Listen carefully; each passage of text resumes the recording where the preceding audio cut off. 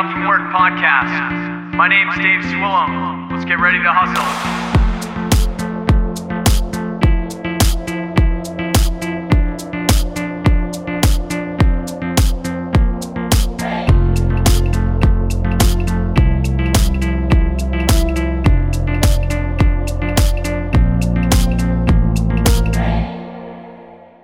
All right, welcome back to the Waking Up From Work podcast. You're listening to episode 143 of the show tonight. This is Dave Swillum, and I'm happy to have you guys back here after the holidays. Hope everyone had a Merry Christmas, awesome holiday, whatever the hell you celebrate, and are doing really well out there. Had a couple of single episodes and now happy to get with some guests again and ask them some questions so you're not just hearing straight up my voice for a whole episode here.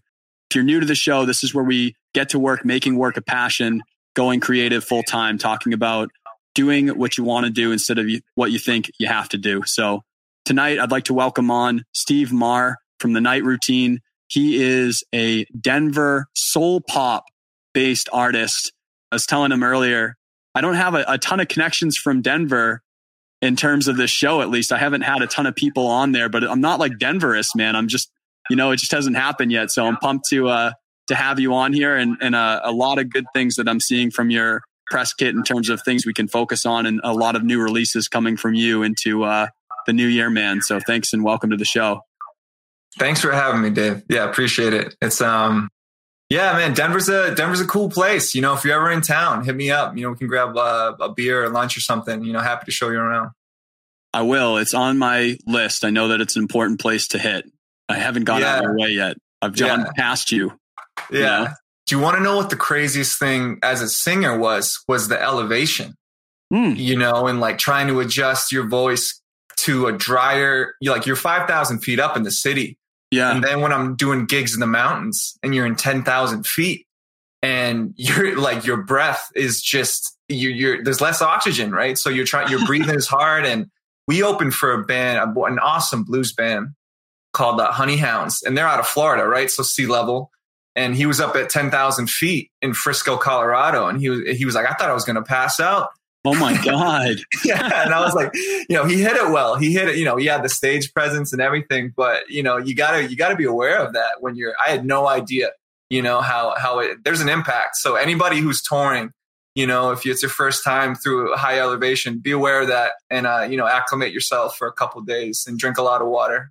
That's something that I have never in my life, I've done tours, never your way, but in my life as a musician and on the show, I've never, ever heard or thought about that idea, but that makes a ton of sense. Yeah, man. Anyone playing That's Red Rock, crazy. Or any of those famous venues in elevation, keep, prepare yourself if you're singing. If you're playing, not a big adjustment, you might be a little thirstier, but, definitely have that water ready if you're a singer or a vocalist. Wow. So are you initially, and we'll totally reverse for people who are listening and you're like, hey, usually go through some more background for me. We'll reverse in a second, but I'm intrigued by this revelation that Steve has hit me with. Now I have to hone in on it. So are you initially from Denver? You grew up with that, or you came into this and that's why you're saying something like that? No, I'm from outside of Boston. So no shit. So I'm up in Maine here, but I'm from 40 minutes north of Boston. Well, right now, my parents That's in amazing. Cornish, Maine, for the holidays. So you are right now? Yeah, in Cornish, Maine. Yeah. All right, man. All right. Well, we'll get into that, but that's pretty awesome, dude. Yeah. My parents. So we grew up outside of Boston in this town called Easton, Massachusetts, and normal upbringing, right? We grew up outside of Boston, and then they got sick of Boston because it's that old infrastructure with a growing city, right? Yep. So it's kind of so they wanted to get out of there, and they moved up to Maine before COVID happened. And it was kind of perfect timing because everyone had that same idea after COVID, so they love it. They love it. It's peaceful, forests, and, you can't get more peaceful and quiet than that. And, we're, as a family, we're always searching for that, right? That peace, Oh yeah. That's too funny. Yeah. I'm doing a huge barn renovation up here in Maine. This is where I moved to open my business to turn a studio and artist living space and renovate this place up here. But we bought this during COVID times. And when I was in the market, it was 50% of all transactions in the state for real estate were out-of-staters for that reason. And that's happened obviously across the country in many places. It's just a difference between urban and rural living with remote and all these changes in humanity in this country. But it's funny. Yeah, that was good for them that they got to buy before that time, man. That is a absolute gift for them. Lucky. Not being that.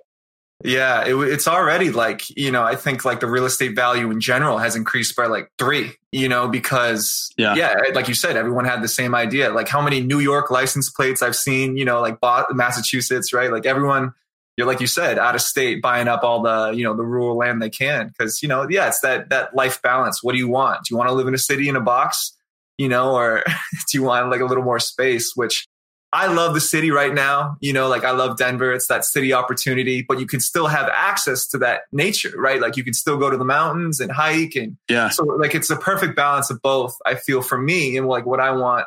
But, like Boston is kind of like, pretty, it's a lot to take on. I lived in New Boston York for a while, right? It keeps being Boston for like an hour and a half of suburbs of Boston. It feels still like Boston. Yeah, dude. So yeah, man. Yeah, that's where we're at right now, and it's been good. It's been good. That is super funny.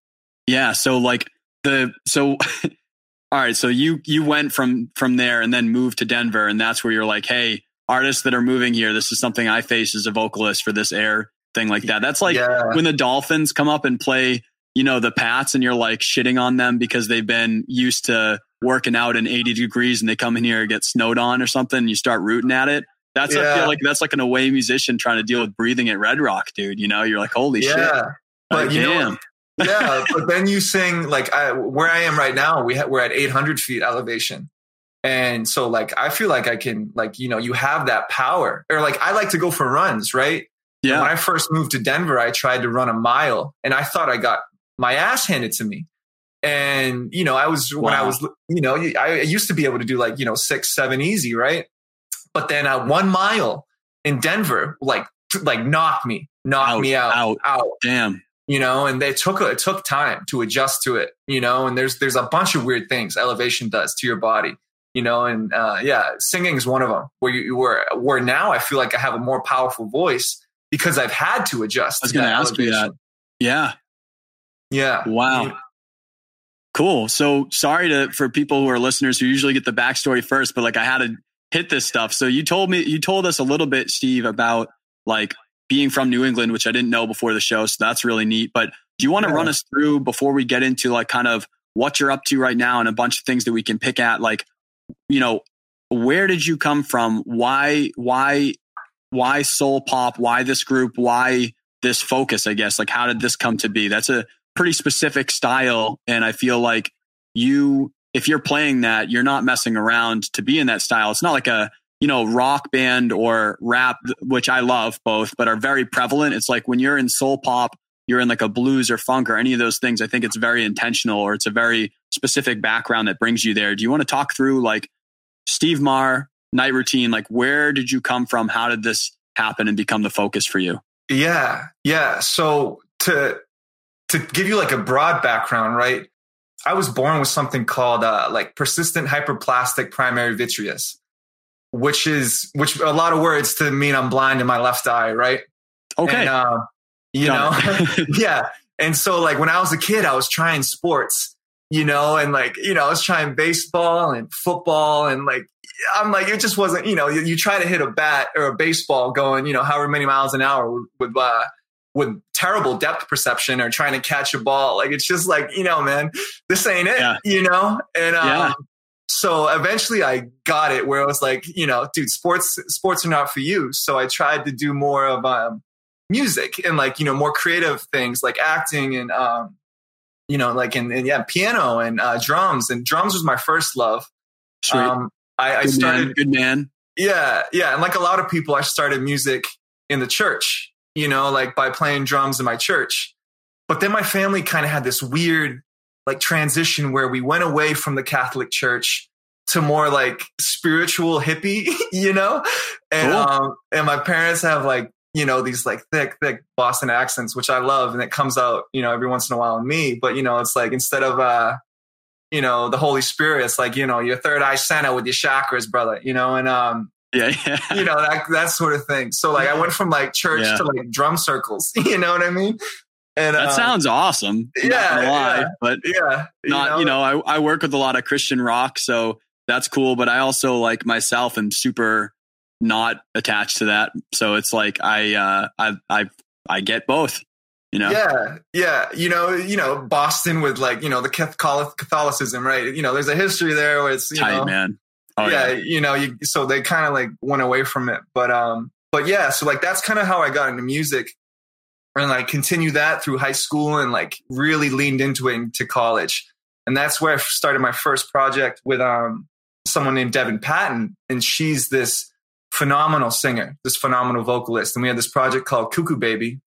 She sang, I did backup vocals, and, it was like the music side of things, right? Like writing the chord progressions and the melodies and the lyrics too sometimes. And Dev would also write lyrics. So we'd combine on the lyrics here and there. But so I started that. And then, we moved to Chicago after we graduated college, and I got our start, in the music scene in Chicago, which is vibrant. Like the arts in Chicago is amazing. And there's a beautiful music scene. That's kind of where like I really leaned into jazz for like I was always like learning music. Still drumming at this point, Steve? Yeah, more leaning into piano. So piano is what I do on stage. So drums were taking a background. Piano took the forefront, right? In Chicago. So, yeah. Cool. Right on, man. What a good place to hit keys then, huh? Oh yeah, dude. If you're in Chicago, go to the Green Mill. There's this, like, it's like stepping into a time machine, the big bands and this, like there's people dancing and, dude. Yeah. My heart. Yeah, please. Man. And that was 5 minutes away from me where I lived in Uptown in Chicago. So I was hitting that place all the time. Yeah. I would too, man. Hell yeah. Yeah. And, and then I was taking piano lessons with a jazz teacher. So like, again, kind of leaning into it. And that's kind of where I, found that love of that, which would translate into night routine, where I lost my job with COVID. Sure. And, COVID, like everyone's lives, right, kind of upended everything. Unreal. And so me and my girlfriend, Diana, we went to back to Cornish, where I am right now again for the holidays. Kind of back to my basics, where I was playing the piano that I grew up on. And me and Diana were trying to figure out our next move. And we were like, well, we know we love the city opportunity, like I said, right? But then we also like love the nature that we're surrounded by. And so Denver was that logical step for us, where we're just like, hey, let's just roll the dice and see what happens. And, got to Denver and found a great group of guys with Tomas Hauser, who's the guitarist, and Matthew Melanie, he's the drums, and Mark Hudson, he's the bass, and then I'm keys and vocals. The reason Night Routine happened was we kind of wanted to create, like you said, interesting music, like, like those dynamic chord progressions, but still accessible with like the pop vocal melodies, or, melodies that you can sing, and or sing along to rather, but where the music, the chord progressions are, it's not just like a 4-chord progression. Like it's, there's changes and, tempo is going up and down. And, that was kind of the inspiration behind that, is to, make a project that, is versatile and we can cover a lot of ground, but is also tight, Yeah. That's awesome, man. Yeah. It sounds like, that's kind of what I was looking for when I'm asking that question of like, how did you get into this style? That makes so much sense for like hanging out. You're in Chicago. You've already started playing music like that. You have this club. You have to you have to have an appreciation for music as a whole to go hit that club and go get used to that scene and everything like that. And then moving from there to a new city and bringing that kind of growth in your life there to create that makes a lot of sense why you end up there. It's cool to me when I interview musicians to see, why do any of us pick the styles that we're in? And it's cool to see kind of like there's fragments in their upbringing, in their history, in their life that just naturally kind of place them to be that thing, where it's like you couldn't not see that person as playing that style, but it's built out of all of these experiences that like make us who we're supposed to be. Right. No, totally. And I wouldn't even consider myself like jazz trained, you know what I mean? We're like, it's just I kind of, fell into it later, you know, where I was just like, oh, like this is like a lot of fun. And I love the improvisation aspect of it as well. You know, yeah, it was just like a new exciting thing. And then I was seeing people do it, you know, a lot of the time at this high caliber level. Yeah. Right. And, you know, that's inspiring, you know, like, you know, if you're a musician and you don't see that and get inspired, you know, I don't know what will.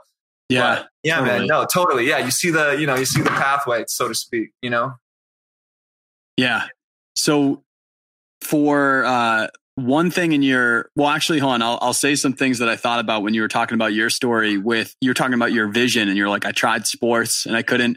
So for those that don't know about me, I have contacts, so I don't have a blind left eye. I can't say that. Like you've got, I have both working, but I have like these custom made contacts and my glasses are like Bubbles from Trailer Park Boys. Like my prescription's no joke. Like everything's custom and crazy.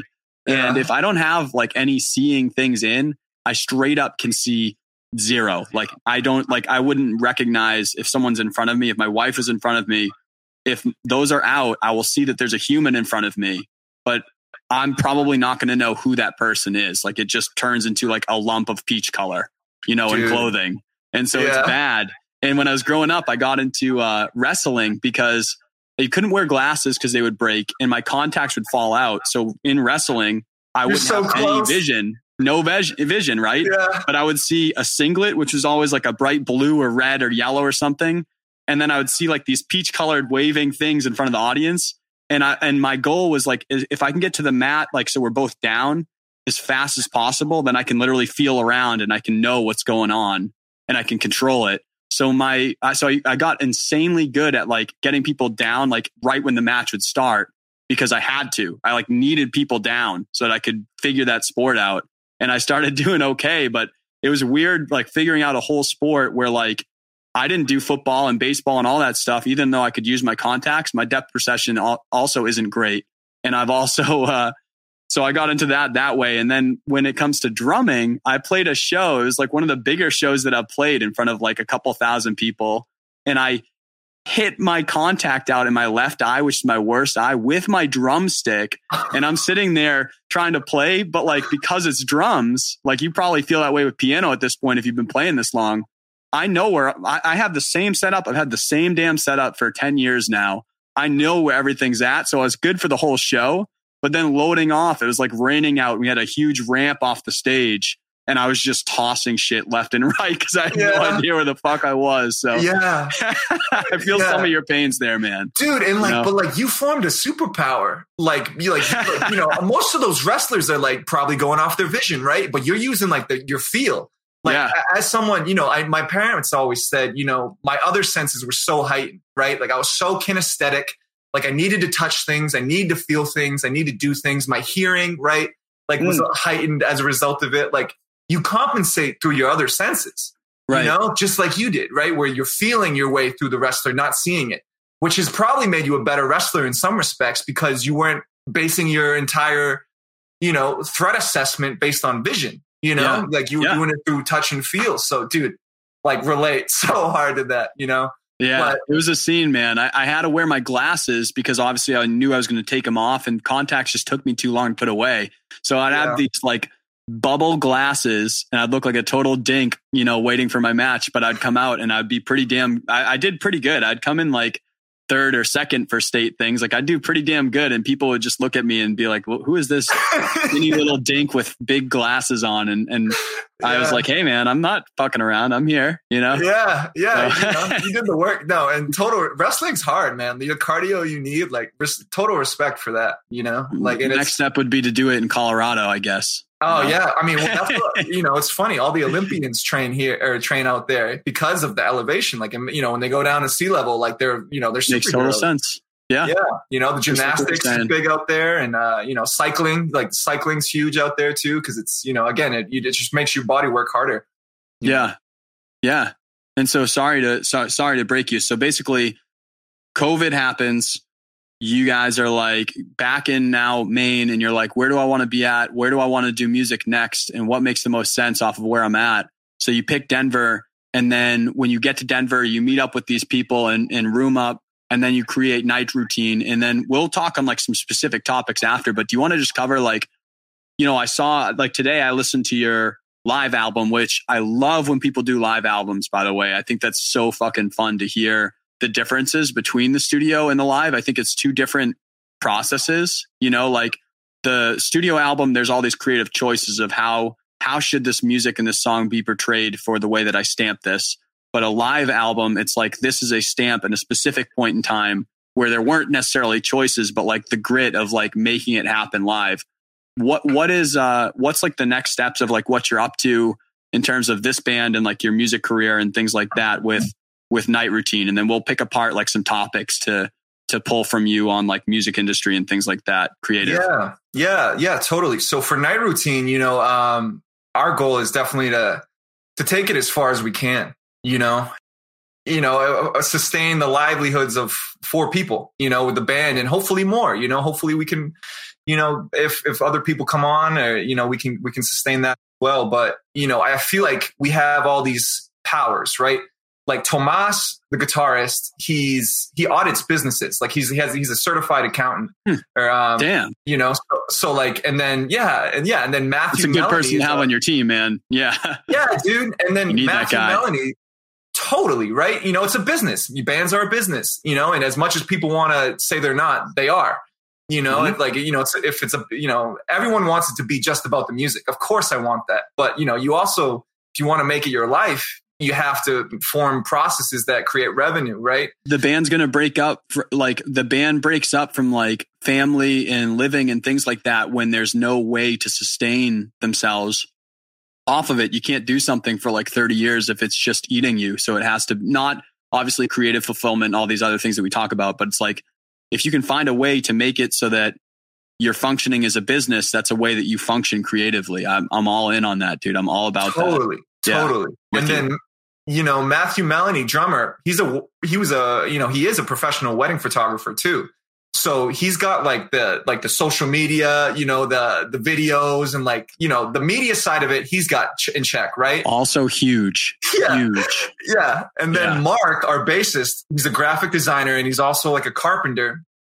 So, you got everyone. How did you do that? Like in the auditions, you're like, hey, what do you do? And they're like, I'm a garbage man. You're like, I'm sorry, man. You rip, but like, you're not going to contribute. You literally got a record label as a band somehow. Dude, like literally, like if it's not going to happen with these guys, like I don't know who it will. And like we formed that like band of brothers, you know, and so that's you know, dope. yeah, it's like we all have our little, you know, things that we bring to the table outside of the music, which I love, you know, and outside of being friends with these guys too. Yeah. So it's like, you know, we all have our little things outside that can help the project and make it grow. So, you know, like I feel like with that, you know, like I said, we're just going to take it as far as we can and, you know, do as many shows. We also, you know, I feel like there's like studio bands and there's like live bands, right? You know, people who can really produce an album and, you know, have it dialed in and find the sound they want. And then there's bands that probably do a live show a lot better than like how their recorded album might sound, right? So I feel like we're probably the latter, not the former, where we love performing. I love performing, you know, like I want to perform as much as I can. You know, that's where all the work is. You know, I would do that for free, man. I would perform for free, you know, like 100%. The work. Absolutely. The work, yeah. Right. The work to me is like the ticket sales and like the merch and like all that other stuff that you have to get ready behind the scenes to make a show go well and to hopefully draw some fans, right? And then create some revenue to keep the project going. Right. You know, so yeah, man, that's kind of what we want to do and where we hope to head. Cool, man. Yeah. I love that. Like, so it was funny. Like I was just talking to like for my band, we're doing music videos next year and like a lot of ours have been like DIY, but they haven't been good. Like I haven't had that, you know, wedding photographer person as part of my band. So they've been okay. But this year, like we're putting a big investment in. I'm taking things a lot more seriously. So I was talking to like a videographer that does music videos. That's like the music videos. Like they are very, very high end without being like a stupid high end one, you know? Right. And when we were talking about it, he was just talking about like when people work with me, you know, at this point, when you're investing this much in a music video, everyone that's working with me this band is a business of some sort. So he's like through our conversation just to get to know each other. But it's like, it's funny to like get to know that, where it's like, yeah, when you're investing in things to like you're doing this podcast on a bunch of, podcast tour, a bunch of podcasts, you have that high end photography or looking at things like as a business. It is a different level of functioning and it makes you make different choices too. And like a million times over when I interview music guests, I always tell like all you listeners out there is obviously a total difference in choice of like things that I just do to fill my cup and things that I do to fill my table. And they can be both or they can be separate. And like, I totally get that. I do things that like make me zero money all the time. But it's good for like sustaining that, where you have that drive, having all the people in the band have those talents and the want for that. I feel like just makes it easier, because it's like a short incentive, right? It's like a sly incentive where it's like, you can do this because you love live sound or you love performing or all these things. But like at the end of the day, when you do that, then you also love that and you also get like a check at the end of the night. It seems really like businessy and blunt to say that, but it's like that does help when you leave that night. You think differently about what happened when you get a check. Like it just changes things, not to like belittle anything out there, but like it feels different when you do that, and it tends to make people stick around longer, even if they subliminally aren't thinking that way at all. Totally. Yeah. And Aretha Franklin was notorious for being like, "Pay me, or I'm not going on stage." Right? I feel like her fee was like, this is the 70s, so like $75,000 is a lot back then, or I think that was her fee. And before she wanted it cash in a bag, before she went on. And like, I feel like, as musicians, especially with money, like we get swindled constantly. Yes. You know what I mean? So like, you got to be about it. Otherwise, someone's going to pull the rug over your head, Yep. And so like, we just have tried to like really get those processes. And again, with Tomas, with his, he audited businesses, not just, a band, you know what I mean? Like he knows like how to keep where money should be and where it's supposed to be. Right. Awesome. And how to form processes that generate revenue, and musicians, it's hard because, oftentimes for you to create money, you have to be there. Right. And a lot of business processes, yeah, dude. And like in a lot of business processes, they're created so you don't have to be there. So an example for like music, right, it would be like a merch website, where like you could still be making money and you don't even have to be there. Like maybe a fan buys a show, and of course, are they going to buy way more stuff at a live show? Because it's that, it's that energy, the night, like all of that. Yes, of course. Yeah. Yep. But at least you're still getting that extra revenue of like, someone is a fan, they remember you, they went to a show, they have that opportunity to buy stuff without you having to be there, And so it's like thinking like that, and like, how can you create those processes? Yeah. That, like I said, generate money and keep the project moving. Yeah. Hell yeah, man. Yeah. That's really cool. So for, there's a bunch of different spots I want to jump off of here, especially knowing some of your background. But one thing that I wanted to cover, because I know that I'll forget about it when I jump more into like some of these bigger picture topics. I liked in your bio where it's talking about your style of music. And I felt this when I listened to your lyrics, when I'm listening through the live album too. It says like a soul pop band that doesn't take itself too seriously. What does that mean to you? Because I vibe with that hard myself. Like all lyrics that you'll ever hear from my band are always like, they're a blunt story, and it's like, might be trying to help address a serious topic where I feel that there are other people akin to it. But it's always like, I'm not trying to be like magical about the way I phrase the words and stuff. I'm trying to be like, this is a thing that happened. I think it happens to you too. And like, this is a thing. And that's how I am, is like, I don't take myself too seriously in anything, man. I'm very serious and not serious at all in everything that I do. And it's a weird line to walk. But when I heard that verbiage, is like, I feel that from that. And I feel that from the lyrics. Do you want to explain like, what does that mean to you in the band or anything like that? I'm not sure if you wrote that or not, but. Yeah, no, yeah, of course. And there's a saying in my family, like, if you don't laugh, you'll cry. Right. So when like things happen to you, like you kind of like terrible things, right? If you've gone through trauma, like you kind of have to look at like the funny things about it to like get through it. And even if you're discussing a serious topic through music, you know, I still like to bring like a little bit of like levity, you know, like some lightness, you know, like this being like, hey, you know, it happened. It might have sucked. It might be a serious thing. But, you know, I also think at the end of the day, I try to be a positive person, glass half full, you know, and and we try to put that into our music where there's like so many, like, especially now, like depressing, you know, headlines and the state of the world, like, and you can only control yourself. Like, you know, you can only control your actions and what you do and how how you respond to things, you know? And so I try to laugh, right? You know, I try not to, you know, I'm not saying that like, don't cry, you know, but like, I try to laugh more because if I don't, I'll be crying constantly, you know? Yeah, and, exactly. You know, and so like I said, like you try not, you know, a lot of people when they're like, you know, like they're like my art, you know, and they're like, you know, like this is like my serious thing. And like, I do take it seriously.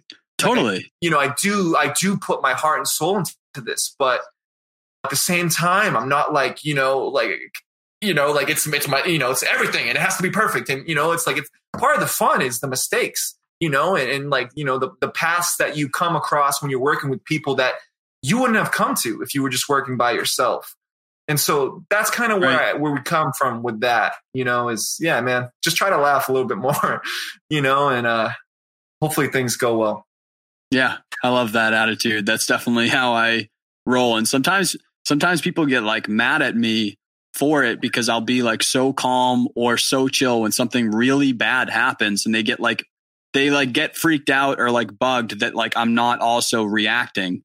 And it's like for that very reason, like sometimes it does make me really upset or it like really pisses me off or something like that. But like, and totally like people who listen to the show or know me, like know that there are certain things that I'll go off on, you know? So it's not like that doesn't happen or I don't feel those emotions, but it's like, just like you're saying, like, I truly believe that where it's like, when I wake up every day, the only thing I have 100% control on is me and my life. And I believe that, like, I believe my decisions and the things that happen to me are all under my control, you know, other than things that the world puts into place, you know?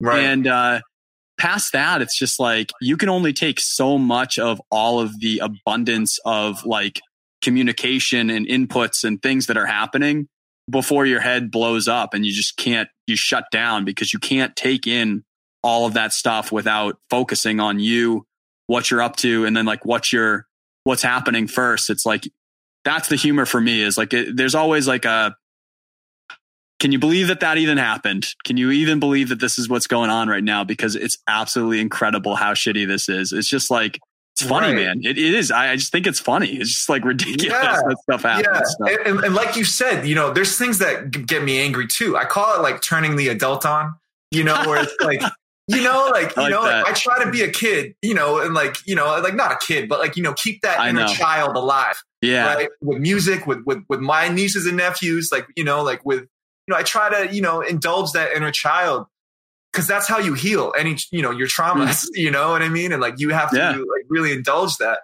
But at the same time, if there's some serious stuff going on, turn the adult on, you know what I mean? Like where if like, you know, something, you know, car accident or, you know, like something drastic happens where it's like, okay, like, you know, I am in full adult mode, like full seriousness, you know, like you know, or like something, you know, something horrible happens in front of me. I'm going to speak up on it. You know, I'm not going to be just a chill guy, you know. Yeah, like, yeah. Well, that sucks. You know, you're like, I've got some shit to do right now. Yeah, you know, like, you know, you got to pick those battles for sure. Yeah. You know, but it's finding that balance of when to turn the adult on, you know, and when to take that stuff seriously. Or if a serious situation comes along, you know, like putting your, you know, the big boy pants and, you know, tackling it head on. Right, you know? Right. When those situations are happening, I'm not staying chill, like emotionally. And like, that's one thing, but like, I'm not sitting there being like, well, that sucks. And I'm like, no, I got some shit to handle right now, but I'm just not like maybe like being up or down in it. I'm just like, I've got shit to do. I've got stuff going on. I'm figuring this out. Right. You know, I don't have anything to say about it because I've got stuff to do, you know? So. Right. That's funny, man. Yeah. I like it. Turning the adult on. You got to turn it on, dude.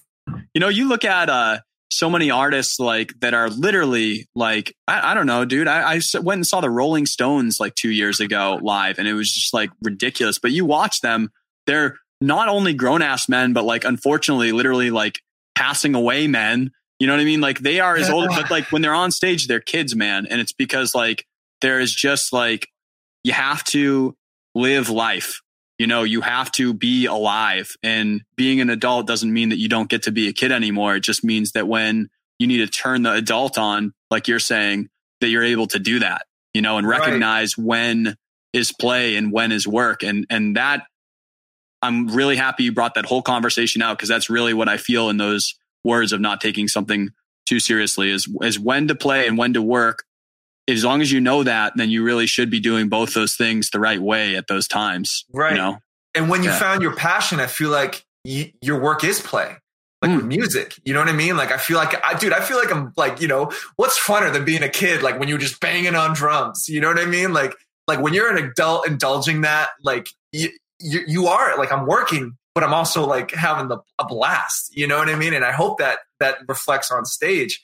But, you know, yeah, you try to indulge that and keep that child alive, because that's what gives you the most joy. You know what I mean? Like, is doing the things when you were a kid where you're like, yes, you know, and like it continues into adulthood. And if you let that part die, I feel like that's where a lot of people, you know, run into trouble, where if you got to keep that alive, you know? Yeah. Yeah. You know, that's awesome, man. Like, the premise of the show is called Waking Up From Work. It's not, I always say all the time, it's not that I don't believe in hard work, because I've been doing 7 days a week of stuff during this project for Reno and working 12 hours a day or whatever. It's that I believe that you should work in things that mean something to you and light you up. And so that's the premise of the show. And what's cool about watching kids, man, is like they do the same things. Like when we grow up, we're still kids, man. You watch people throw temper tantrums. You watch adults, like they know it's the wrong thing. They choose to do it. They see if anyone's watching. It's just like, we all like, no one's never not a kid again. It's just, but like you watch them also naturally select like how we became in music, right? Like when I was in the 3rd grade, my parents put me into like a school. In each room, there's a trial for an instrument to see what you wanted to be in, like the school band or something. And I chose drumsticks. But it's like when you're a kid, you just like, you're like, I do the things that feel good and I stop doing the things that I don't like. And that's what I just do. And there's no other thought. And like people, when they grow up, there's a lot of other shit that comes into our life that gets more complicated than that. And I understand that. But like if people could try to keep that idea, I think that there's a lot of people that would crawl out of stuff that they just absolutely fucking hate, because they'd be like, I do the thing that I like to do, stop doing the thing that I don't like to do. And like all these complications that came in to like help or hurt those decisions. It's like, let me just take a step back for a second and be like, what do I like? What do I not like? And then why do I do all of the shit that I do throughout the day in between all of those? And there's reasons for everything. You know? Yeah, man. I think, you know, to COVID, where it was like, I think a lot of people realized I'm doing something I hate, you know, and like they completely switched gears, you know, and like more power to you. Like that's amazing. And I think that, you know, a silver lining to this entire thing was that where people realized I'm doing nothing that I like. And, you know, they went back towards, you know, their inner child, and, you know, maybe they like baking when they were a kid, and, you know, they try to pursue that more. Like, you know, I was talking to someone the other day where they were like, you know, I'm bringing my baked goods to the farmer's market. I love baking, you know, where before they were just doing a corporate job, you know, and I'm like, yeah, you might've took a pay cut, but, you know, can you put a price on that? Like your peace of mind, and, you know, anything to go more on that path, like do it, you know? Yeah. Even the way that you spoke about when you were talking about like the finances of the band or like the organization of the band, you were talking about like, yeah, we want to just make this so that Night Routine is a group that can sustain 4 adults doing this thing. And then hopefully more in the future. That way of explaining the way that works as a career or as a business is simply you saying like, this is clearly the thing that I care about, and I just want to make it so that it happens, but you're not focused on anything past that. And I think that that's like a very simple answer to a very complicated mess that we have, which is the world to figure our way through here. But it's like, it's not about like the more thing. Like you could get more all the time. You can always get more, you know, it's a very abundant world that we're lucky to live in, but it's like, you making decisions of like, what's enough? What's really enough that like I'm happy with? And it's like, if what makes you happy is literally waking up every day, writing, recording, and playing music, then like what's enough to like do that? Then what more do you need past that, if that's what it is? Right. And I think like the level of like happiness for I read an article or something one time where it was like $75,000 is like that Goldilocks number where it's like you can pay your bills, you're not worried about, you know, like anything past that, like your happiness doesn't increase with more money. Right. You know what I mean? Like it's just like your ability to not have to be stressed about it. You know, and I think for any musician, like to define success is paying all your bills through musical means, you know? And so if you do that, that's a success, man. You don't have to be, you know, Taylor Swift or, you know, making $30 million a year or like whatever. Like that's, you know, that probably would be nice, but I'm sure that's great. You know, yeah. You know, but like if you can sustain a living and, you know, treat it as such, like that's a win, and you should count it as a win because you know, you'd be sustaining yourself through something you love. And, you know, if you love something, you know, it's not always that you have to monetize it, but I know that's what I want to do. You know, and if I can support and pay my bills through that alone, that's success, right? And anything past that is cherry on top. Love it. So I guess like, let's jump right off of there and talk about like, I know like in, you know, some of your notes here, like what would you say, because we've talked about kind of the business of your band. We talked about like your principles of the way that you want to live through those means and like what you do with it. What's your take right now on the industry in general and like some of the future? Cause you've been in it for some time. I like asking every different musician because we're all from like such different scenes, different groups and doing our careers differently. I love just asking this question in redundancy and through time to hear people's take on it. Like what's your take right now and pulse on the music industry, future of the industry? Yeah, I mean, I think music has always been augmented by technology, right? You know, like 8 tracks, you know, and like when they first came out, and you know, people would do multi-tracking, and you know, and then you know, like different microphones have increased exponentially, like their capabilities, and you know, different audio equipment. Like you know, you had to have an entire studio in like the 60s and 50s. And now you can have a kid with a laptop and a mic in his bedroom, and that's a recording studio now. Crazy. So it's like, you know, it's just going to get what I've seen. You know, I think that first of all, like, yeah, like I said, technology has always augmented human capabilities. People have always pushed back against it, being like, you know, music will never be the same, or like sampling, right? When people like started sampling and doing stuff like that. You know, they're like, this isn't real music. And, you know, what's real music? You know, do you like it? Do you dance to it? You know, what is that definition? You know, it's sold, you know, people are listening to it. And I think the next iteration of that is artificial intelligence with, lots. Yeah, dude, with it's going to like artificial intelligence will be the new sampling. Like you'll program an algorithm to, you know, come up with a chord progression, like a pop, like a happy chord progression, and the algorithm will do its thing and poop out four or five chords or whatever. And, you know, you'll take that loop, put it in, and maybe you'll write the lyrics to it, or maybe the artificial intelligence will write the lyrics and like you'll add a different piece to it. Like your like human abilities as musicians will be augmented by artificial intelligence in the very near future. It's already happening. Yeah. I was going to say there's a songwriter that I know, he produces tracks for people, and he uses some app on his phone. I'll put it in the show notes. People who are listening, like called Chordify or something. And like, that's exactly what it does. He literally says like, I don't know, in the key of A, I want it to be major or minor, and it will just pop out 12 different chord sets or something like that. And now it's like at this point, Western music, in terms of like, we have built everything on this 12 note scale and these chords that we have tended to like for hundreds and hundreds of years. It is so oversaturated out of like what you can do in terms of being weird in Western music on this infrastructure that now it's no longer about that. Like we're so familiar of like what chords, what sounds and tonalities like drive the human like experience. Like in every music, you see the same types of things happen in terms of like bass and percussion, or bass and drums, or maybe there's no bass and drums, but rhythm.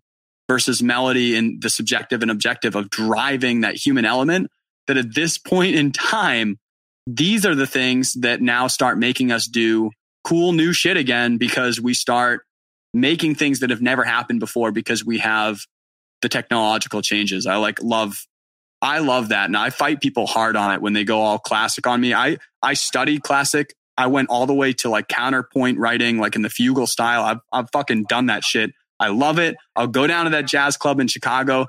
Any of that shit, I'm obsessed with it, you know, but I'm a super proponent on talking about these types of things right here, where I'm like, I'm not against these changes right now. I think it's the natural progression of like, how do we keep things new and make something that keeps making sense? If you don't want to break down the tonal system here in the US and Western culture and go into all these semitones and other things that we're not used to hearing, these are the things that we go to, because you have to change shit, man. You have to get new. Right. And just like there was pushback with like sampling but like, can you escape sampling in today's music? No. Like it's going to be the same thing. Like, you know, history doesn't repeat, it rhymes, right? Like you're going to see the same thing. You're going to see this pushback of like people like, this isn't music. Like, you know, a robot algorithm wrote this, or like, like, or even the writing credits. Like, where would the money go to? That's another interesting credit. Like if someone does the algorithm, like do they get part of the money as lawyers, well as a musician? Like lawyers for the next like 50, 100 years of like between this, like what you're saying, and NFTs and blockchain, lawyers, fucking everyone go to law school, dude. We need you guys to figure this shit out, because there's stuff that we don't know what to do with right now. But dude, because the lawmakers are so behind the technological evolutions. Like they're, you know, close. You see like, you know, Mark Zuckerberg or like in Congress, and they're like, what is Facebook? And then it's just like, you know, it's like, dude, you're 80 years old. Like, you know, it might be time for you to go. Like, Mark's sitting there making the metaverse, and these guys are sitting there being like, I don't know if it makes sense to tweet or not. You know, like, why is it free? You know, why is it we sell ads, dude? Like, what are you talking about? You know, like, it's like, you know, shit. Like, yeah, man, it's going to be, they need to get up to speed if they want to regulate any of this stuff. But until that happens, the lawyers are going to really, you know, be the lay of the land. But yeah, man, it's just, you're going to see that pushback. But, you know, if you really want to be in the cutting edge of the future of music, embrace it, you know, and you have to kind of dive into that, you know, like the computer coding and the AI algorithms, or like any of those apps, like use those. Those are tools to help you. You know, it would take off like, imagine how much more productive you would be if that, you know, you understand the chords, like still learn about music and like, you know, understand that theory, because you're going to be better at using the technology. Right. You know, if a producer who doesn't know, you know, maybe they just make beats or whatever, like, couldn't they still make some awesome stuff? Probably. But, you know, if you're a great musician, you're going to be even better with, you know, and your productivity would go up.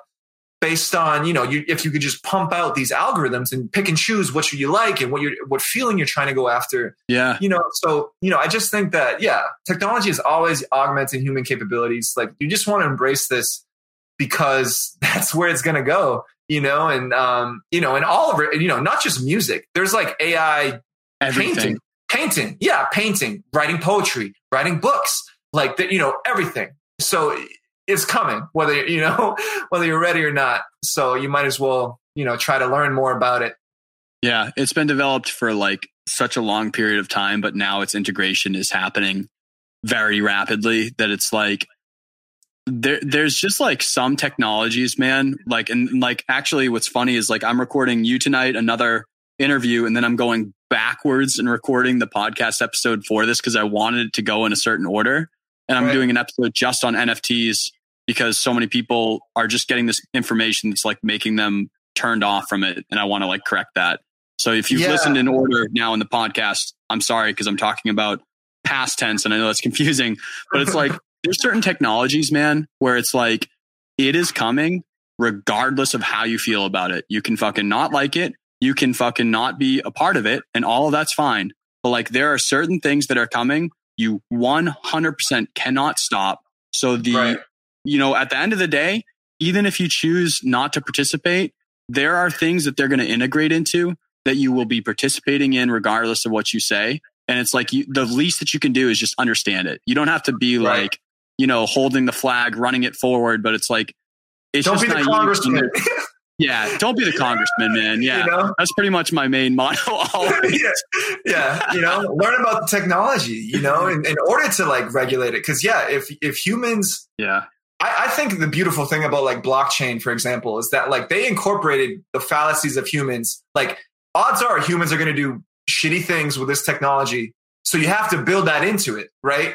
And like build in the fact that it's like, there's like everyone can see what everyone's doing. Like it's not like anonymous, right? Really, right. On the blockchain. So like, I feel like going forward with all technology, like you have to incorporate like the fact that humans will abuse it into it in order to make a world that's not just chaos, And so with like NFTs, like you were saying, like that building that, like it's just digital real estate, like this crazy world is being built that people are staking their claims in early on. It's kind of like the new wild west of like this hasn't been developed yet. So you see all these things happening and people are like, well, I don't understand it. But like, that's exactly what it feels like. It 100% is when you have that gap between it moving before regulation is caught up. And because that gap is so big, it is literally a new wild west of like, there are people doing shit and they have been doing shit that's making them really wealthy and powerful, or like number one in the spot. And it's going to happen for so damn long, dude, before anything catches them, that they're already in a position where they're in that position. That's happening right now. And it will keep happening when those gaps exist. People are going to fill that gap, man. And that's super true that you said that. Yeah. It's just like, to be ethical, to be a good human, if any of those brainiacs out there, like are creating this technology, incorporate that, people will abuse it if they can. So, in order to build a better world through technology, because I think that it does make things better. It's just when it's abused, it's not necessarily the technology, it's the people that use it. Right. Yeah. That makes something evil, and so like you really have to, with like NFTs or, any of this new digital real estate, or any new product that comes along with AI, it's just, they have to take that into consideration when you're a creator. And hopefully, many of these scientists, these inventors, they're ethical people when it comes to this stuff. I'm sure that's 50-50 as well. Yeah. Yeah, hey, but you humor it, right? We talked about this. Yeah. So, flip side, man, like what are some things that people should have on their mind that are things that they should like be aware of or like be wary of as a musician? Right now, I know we talked about a lot of cool stuff. As a musician, be aware of, I guess, men in suits. If I'm sensing a theme here at this point.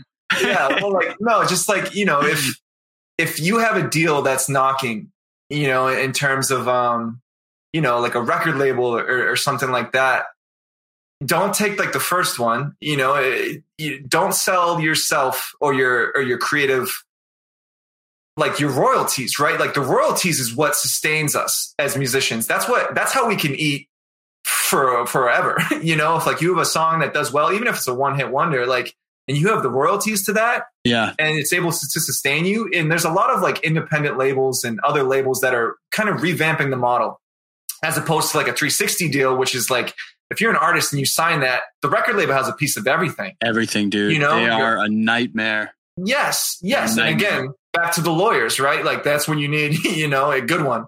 But so if you're an artist and you're trying to come up, especially with the internet in today's day and age, go as far as you can until you get leverage, right? Yeah. Until you get like you an audience behind you, a fan base, people coming to your shows, you're selling out shows. Like you have leverage against a record label where they're trying to, get the starving artists for every buck they're worth, And so when you do that, like you ensure that you're protecting your intellectual property, right? Which is your songs, your music, your art.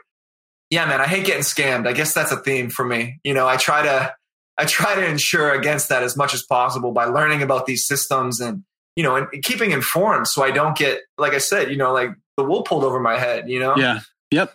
I like when you started that whole explanation.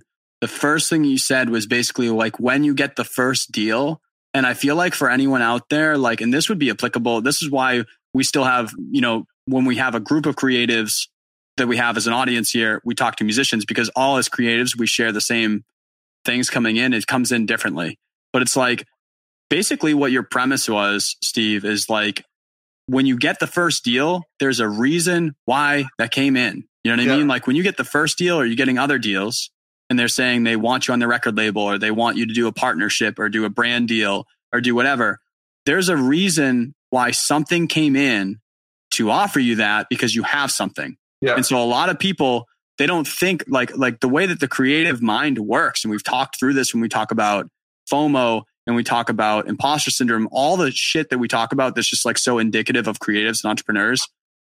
We don't understand our self-worth, even when we're like there, like many times, not always. So it's like sometimes you're there and a deal comes in. It's like, hey, you should do this thing with me because you're fucking awesome. And we're like, we're not awesome. So I need you to make me awesome. But they're like, but in real life, they came in because you're awesome in some way. Like you have some type of value to give at that point. And I would say that's the biggest thing when considering things is like, if you've never gotten a deal before or like something's never happened before, that's really exciting and it's awesome. But take a second and like review it and be like, why is this coming in right now? Maybe it's a straight up scam where like you actually don't deserve that yet.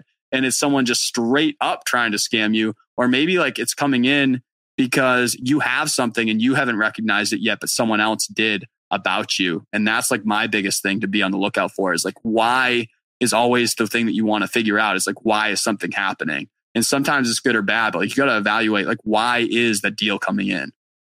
Totally. And do your due diligence. Like if you get a deal from a record label that's legitimate, you know, awesome. You're on the right path. Yeah. You're on the right path. But those terms are probably going to be horrible for you. Great for them, you know, and to know your worth is huge to know that. Like, you know, like, and as musicians, right? Like I said, like, you know, how many times do people sign bad record deals and you hear lawsuits and, you know, stuff over the music catalog and all, you know, all the time.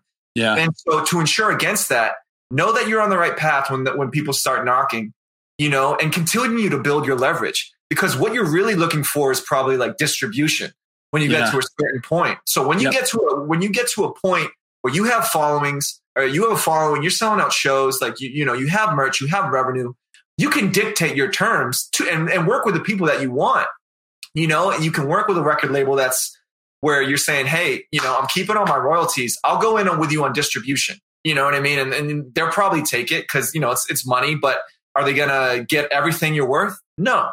You know, so that's my gospel that I'm trying to spread to all musicians, you know, is, you know, like, know your worth and, you know, don't take the first deal and do that due diligence. And once you do that, like you'll save so many headaches. And could you pay your bills when when the offers start knocking? Yeah, it's super tempting, right? Super tempting to take those deals. But for the long-term goal of sustained career as a sustained career as a musician, you know, like you want to build that leverage. Yeah. Cool, man. So dude, this has been like a great balance between like seeing background on you and then like just talking industry, which we probably haven't talked music industry in a few episodes here. Like we bounce back and forth between so many different things, but tonight is like music night. So I'm down on it. So on the end here, I always have like, it was 5 questions. I think I augmented it to 6 right now at the end here that I ask like every person so that way I can kind of go through every 100 episodes and see like what a group of creatives say about things that I think are interesting questions. So are you down for those? Down for it. Let's do it.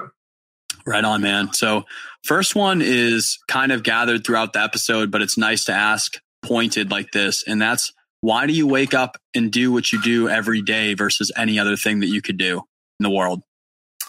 Yeah, man. I think music is probably the most beautiful, noble contribution we've made as a species to exist, right? You know, like I can't think of like we've sent people to the moon and we've done all this cool stuff, but something about music, man, just like has my heart. And I'm lucky enough that my passion aligns with something that I just have the utmost respect for as a human thing, right? Like we were banging drums on animal skins thousands of years ago. Like there's something innately human about music. Yeah. That's kind of, and like Walt Whitman said, like contribute your verse, you know what I mean? And like, I feel like the reason I get out and do what I do is to contribute that verse through music, and I feel like that's what I have to offer amongst other things, obviously, but music's my main one. And I try to do that and work towards that goal as much as possible, because maybe someone will relate to what I'm singing, but it's mainly too for my health, like music has got me through everything, and writing has been my therapy, it's cheaper than a therapist, you know what I mean? And so, that's kind of why I do what I do is, hopefully trying to put something forth and for my mental health too, as well. So what's cool about what you're saying for like the human history portion, and sorry for people that are used to me getting through my questions quick, I will get through them, but I had to bring this point up for here is like, I've been getting really into like reading books and like studying like the monkey brain or like the human part of us that's like 20,000, or I'm going to totally get the number wrong, but like how many years ago the way that our body is right now was formed and what it was formed to do. And the way that we are in this technology and these environments that have only existed for like 100 to 200 years. And I'm really about that right now, like trying to study like what we were created to do, like our brain and our heart and our muscles and our digestion, like the way that we were created versus the thing that we're in that's not that new in our entire existence. And the way that those are colliding, it fascinates the shit out of me. And I've been studying it. And one thing when it comes to music that I was reading was they did like a study on music, and they had like, I'm going to fuck everything up, but it was like, I think it was like chimps are like our closest primate relative. They could recognize rhythm, but they couldn't recognize and reciprocate melody. And then it was like, there were birds that some species did rhythm and some could do melody, but like they didn't understand it when they're recognizing their brainwaves. But like the point of it is, there is no other one species that exists that can do both of the things at the same time like humans can. We are the only species that exists in all of the world that is able to like articulate and understand and convey rhythm, harmony, and melody in words and like some type of communication all as one thing in a line to be able to interact with it. We're the only thing that exists to do it. So like, that's why it's one thing when you're talking about, we've been doing this forever, man. Like this is something innately us to do. I'm so passionate about like, there's nothing that even in all the creatives, sorry, all you creatives that are doing other shit, but I'm coming back from music. So, I've got a little bit of a bias against you, but it's like, that's why I'm just so on it, man. It's just like, it's something that like, we're the only species that can understand it. So it's gotta be something about just being human that this is a part of for us. It's meant to be, man. Totally. And to be fair to artists, like there are cave paintings, like, so I guess you got me. All right. All right. Like, we'll give them that. We'll give them that, but nothing else, They're like, yo, this has been happening before we made instruments, you dicks. Right? Like, yeah. That's awesome, man. All right. Next question would be, along the way, a lot of people will say that their mistakes are things that they benefited from because they learned something. But say like you're talking to 5 years ago, 10 years ago, what's something along the way that maybe isn't the biggest mistake that you've made, but like something you were like, I would rather not have done this thing, that you would tell people not to do this thing? Biggest mistake was signing student loans at 18 years of age. With no education system giving you any understanding of what that means at all. Just the guidance teacher saying go and go do this thing. And to be fair to my parents, like they had no idea either. You know what I mean? Like no one knows how to navigate this system.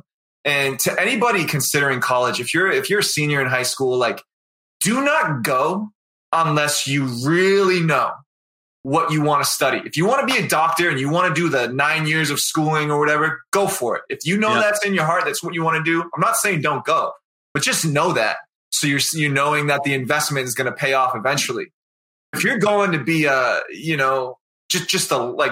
any random major that you pick because you felt like you had to, save yourself the time and the money and go find actual teachers and actual mentors that you can learn from. Like get out there, and learn the things you want to do And, not that I did music in college. I learned a ton, it was awesome, but, go to a community college first, test out the waters before you commit to thousands of dollars with a ton of interest, and, I'm trying to, I guess watch out for people's wallets, and I begged, borrowed, and stealed, man, to like do it. I tried to make college cheap as possible, in state, and I was an RA, so I didn't have to pay for housing and scholarships. I did everything I could, but it still hurts me to have to pay student loans, Yeah, I'm going to shout it out on here because of what you said really quick, because it was so funny that he's saying it, or he or she, I don't know actually. Man, I saved $8,000 during the pandemic. I'm putting it towards music instead of my student loans. That's coming from Malibu_RU.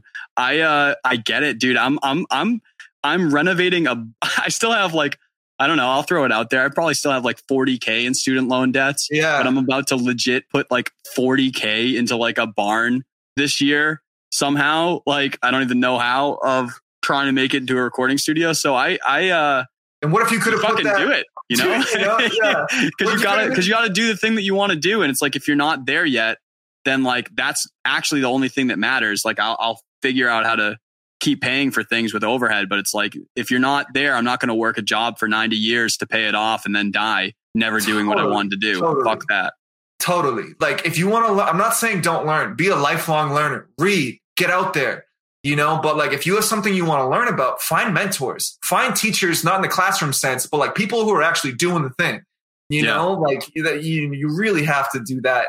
And if you're hey man, I'm all in on, dentistry, do it, but just be sure before you sign those loans. I think that we're going to see some type of major change in the education in terms of just how people get educated and the monetary value that's associated with it over the next 20 years of our lives. I think that something has to change. Something's going to change, man. All our crew is going to grow up and then finally get into wherever and be yo, fuck this.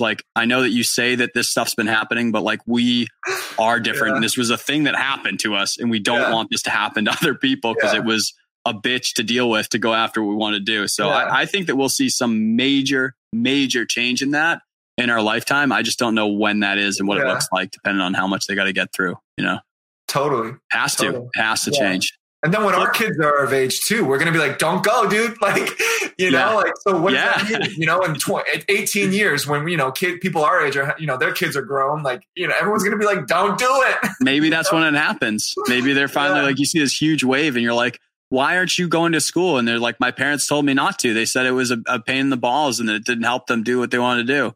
Yeah. And then they all don't go to college at the same time, so it collapses. Yeah. I hope at least, private institutions do whatever you want. I hope state schools at least can become either free to people living in that state or at the very least affordable, which they are not currently. No. All that from a state school, people. By the way, I didn't go to the private school, and even that's what you got. So yeah. UMass Amherst was state school for Massachusetts, dude. And, it's still $25K. Still have to pay. Yes. Flip side to it. What's the best thing along the way that you've done? You're I am so happy that I did that thing at that time. Oof. I think COVID, dude, where I left, I was unhappy in Chicago in terms of fulfillment, right? And the fact that COVID was happening, grocery stores were cleared out. It felt like I Am Legend in this middle of this major metropolitan city. And me and Diana, this girl is a saint. My girlfriend, she was willing to roll the dice with me and come to middle of nowhere, Cornish, Maine, to just assess, and just figure out our next move. And, my parents too were gracious enough to let me do that. And come here and work the land and, cause there's farmland and gardens. And so, you're busy, you're busy for sure. But, in a good way, where you're connecting with nature, your feet are literally, your feet is back on the ground. That's huge. And when I did that, I wrote my album on the piano I learned piano on, I grew up on, the piano that is at my parents' house. So I was literally getting back to my music roots. That's so cool, man. That's so a return of everything.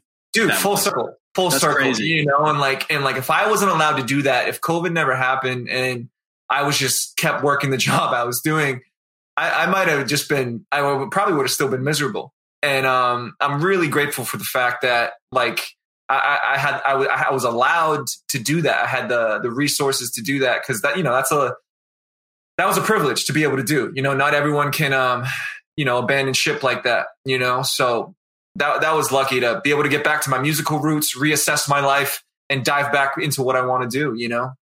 Yeah, that's awesome. Yeah, I mean, there's so many things that talk about the way that we need to be able to connect to nature as a natural way to like reset, you know? And so like, I love cities, but like, it's cool when you're talking about being in a city like Denver, and there's always that place for cities to be able to get away and hit that, to reconnect. Sure. That was cool that you went back to your roots in the piano as well.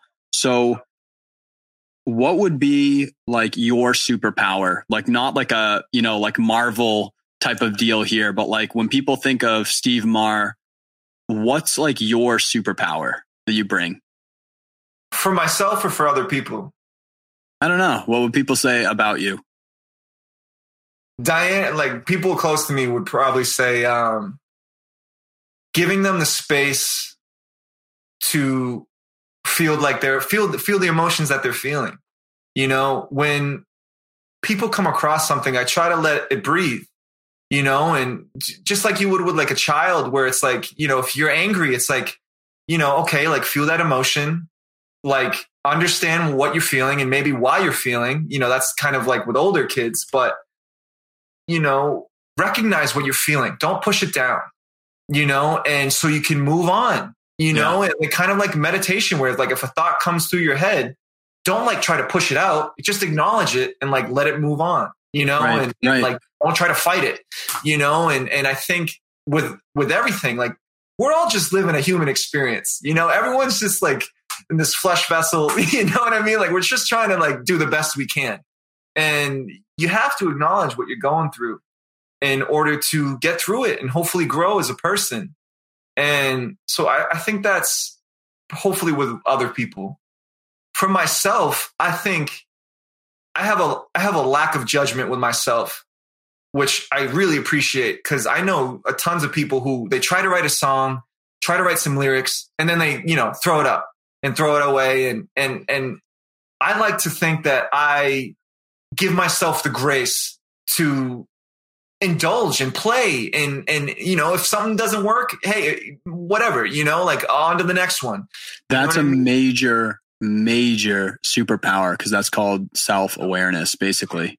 To be able to give yourself that lack of judgment, that's like what holds back like 50% of creatives at least, right? Yeah. Where it's like if you judge yourself too harsh, like there's such a difference between being like a perfectionist in terms of like working to make things really tight and being a perfectionist where the song never releases. And there's such a difference, man, where like I think like, you know, after speaking to so many business owners, after speaking to so many creatives, it's like the ones that are just like totally crushing it, they always have that ability of having that lack of judgment when they're doing a business move and they're like, it didn't work out. You know, we made no money on that thing, but they went off on their idea. They're like, I think this would be really fucking cool. And then they spend some money on it. They do whatever. They open a facility, any of these things.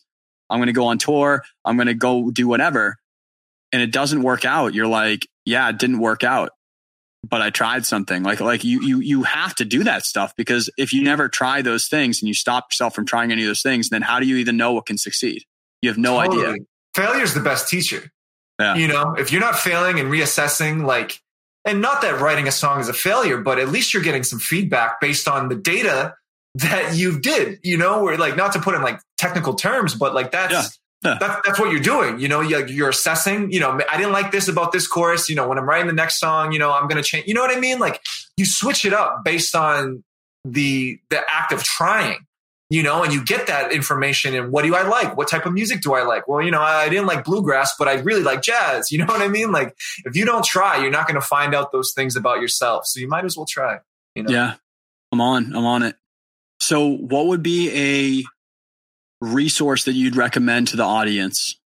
Something that could be a book, audiobook, YouTube video, website? Like what's like a resource that you're really about? It's more generalized, I guess. But, you know, like I was saying, mentors or teachers, man. Like if you really want to like learn and like be about something, find people who are really good at it and who you respect. You know, you can go on YouTube and you can find those resources. You know, I've learned a bunch from YouTube videos, you know, for music-wise or, you know, other things I'm trying to learn. But yeah, if you're, you know, to get that real-time feedback from a teacher or, you know, a mentor is priceless. And, you know, it's the two-way conversation that's priceless to me, right? Because, you know, YouTube's one way, I'm getting information, but if I have a question, you know, you can't ask, you could email them maybe, but, you know, to get that real-time feedback from someone who's trying to help you is priceless, you know, and people are a lot more willing to help you than you think. And I feel like people are always afraid to help. You know, if someone has knowledge, especially if they're older, they want to share it, you know, and if they've walked the walk and, you know, they want to impart that knowledge to the next generation of people, to the younger musicians coming up. Like ask people, you know, ask people and don't be afraid to ask. I know people, you know, everyone likes to order stuff online and they don't even like to look at, you know, delivery drivers or leave it at the door, right? You know, but, you know, get that face to face, man, because you're going to get a lot more information than, you know, just looking something up or an app or, you know, Chord AI too is another good one I use if you want to, for an app, you know, if you want to get, you know, Chord AI. Chord AI. Yeah, that's another good one. But like I said, that the face-to-face, man, is invaluable. So really try to get out there and meet people. And you also will build a community, which is another way to go. Another thing that goes a long way is building a community of people and, you know, fellow musicians. If you're in a city, find those other musicians, you know, build that community, you know, and you'll be better because of it. Yeah, I love that. I did like an episode on like introvert and extrovert and like the different ways to network and meet people. And like in all of that, I think I talked about some story where like there's this engineer that like I love his mixes. Like I've listened to his shit for so long. And finally I like just had the goal to like message him. And I was just like, hey man, don't know how you're busy you are. Don't know what you're up to. Don't know if I can add value to in any way at all. But like, I would love to learn from you in some capacity, even if it's just like hanging around you, helping out, doing shit beforehand. I do studio work now, but like, I'll go back to doing whatever. I'll fucking get coffee. I'll do whatever you tell me to do. I just want to absorb the things that are happening in your life because you're doing things that are where I want to be at. And that message is so scary to send, but like, it's pretty shocking that when you send a message like that and you're like, I respect the shit out of what you're doing so much so that I'm asking, I want to learn things from you. It is so, like, maybe it doesn't get answered. That is more like honestly apt to happen because they're just really busy because they probably are successful or whatever. Or maybe they don't use that social or whatever. Well, when we're talking about not taking judgment, don't use judgment there because like they might not answer it because they're not liking you, you know? But it's like, you're more apt to have a not answer than you are to ever have someone be like, you know what? Fuck you for wanting to learn from me. You're the worst. And I want you to never learn this thing. It's like, they'll always answer and they might be like, I don't have time or I haven't found a way that makes sense. But like, it's pretty rare that they won't answer and be like, yeah, let's do it. Like, let's go get coffee or like, let's go do this thing. Or like, maybe you could help out this way or something. Like, it's pretty rare that people answer and they don't want to share that information because like, let's get real. Like people, first of all, if you said that to them, they feel good. They also like what they do and they like what they've done. So they want to talk about it. People just like talking about the shit that matters to them. And then it's like, I don't know, man, hit up people, try to get mentors because like, it's not as hard as it sounds. Like they want to do that, you know, for the most part. So I love that. Dude. Yeah. If you're asking someone about their passion, oh my God, what else? You know, I don't want to talk about anything else. You know what I mean? Like if you're genuine, if you're, you know, asking about something they're passionate about, it's a lot easier than you think. And you might get no's, but you'll be surprised by how many people will say yes, you know? Yeah. What would be, so this is the last one, man. This is the easiest. Like, where do people keep up with you, night routine, and what's going on in your life? We'll put those down in the show notes for people who are like driving or riding a bike or something. Yeah, totally. Social media, obviously, with Night Routine or, Linktree, is probably one-stop shop for that sort of thing, which is, Linktree.com/Night Routine. Is that what the link is? Yeah, it's on our Instagram too, on in our bio. So that might help people. I forget the exact link. I'm sorry. Oh, it's cool. Night Routine is Instagram. What's the handle for that? @_Night Routine. Yeah. Okay. Word. Okay. Awesome. I always ask, I go and I put them in the show notes after an episode, but sometimes it's nice. Like if people are out and about and they're listening to this right now, they can just go, oh yeah. And they just plug it into their, I don't know. Maybe they do that. Maybe they just go down the show notes anyway. Totally, I don't really know. Totally. We're trying to get with the kids too with TikTok. We're trying to get that started. So yeah, that's been a trip. That's been a trip. Yeah. So we'll see how that goes. But we, once we get that up and running, follow us on TikTok too. Yeah. Hell yeah. So right on, man. Well, thank you for being on this show and talking about all this crazy shit with me, man. It's been a pleasure, and it's awesome to find out that you're not that far away from me right now.